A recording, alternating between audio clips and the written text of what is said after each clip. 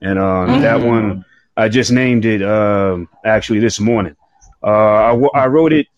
I woke up at around 2:45 this morning, and I wrote it. And the thing was, I was kept telling myself, I'm not going to write about COVID-19. I'm just going to get it out of my head, get it out of my mind, because it's just too damn depressing. And so I just the poem just came to me anyway, and I just wrote it. So that's just what happened. Yeah. Got you. That's speaking exactly to how we're dealing with the situation, coming full circle to how the show started, just what people are doing. Beautiful.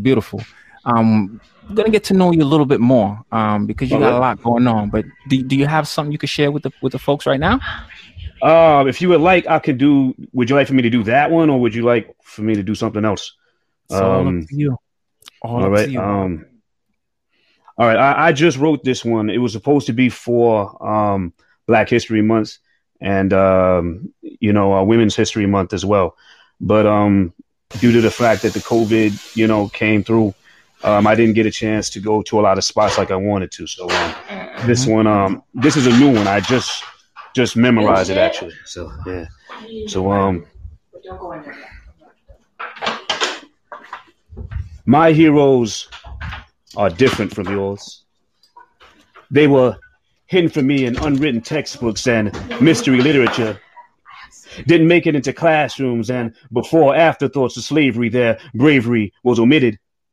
Skipped over for tyrants and colonizing conquerors in selected supremacist memory. Depicted as enemies in folklorized lies, despised for their resiliency. Supermen and women lynched by their own capes, forced to uplift in silence, defy science through nonviolence, left with, it just escaped from me. Yeah. Oh, wow, man. It's all good. Come on. Oh, wow, man. Oh, wow, man. It just left me. All good. Left with selective memories, depicted as enemies in folklorized lies, despised for their resiliency. Supermen and women lynched by their own capes, forced to uplift in silence, defy science through nonviolence, left unbalanced by the stance of peace and love promised from above, nailed to crucifixes that hung from necks to keep them in check, sing anthems that robbed them of self-respect, left to neglect their true blessings in retrospective, deceptive historical tutorials, morals twisted to sin against them, downplayed by bullet spray to counter against the sun rays. My heroes are different from yours. They were taken away in squad cars and stagecoaches, ships that turned into pages ripped out of scripts, lips that were sewn shut by hypocritical oaths, with hands placed over darkened hearts to shield from feeling. Patriots stripped of their countries before they ever pledged, forced to fight in wars that escorted them to the backs of buses. No parades or marching bands with colorful floats, just footnotes left somewhere between the margins of forgotten eras, left behind on the front lines. My heroes are different from yours.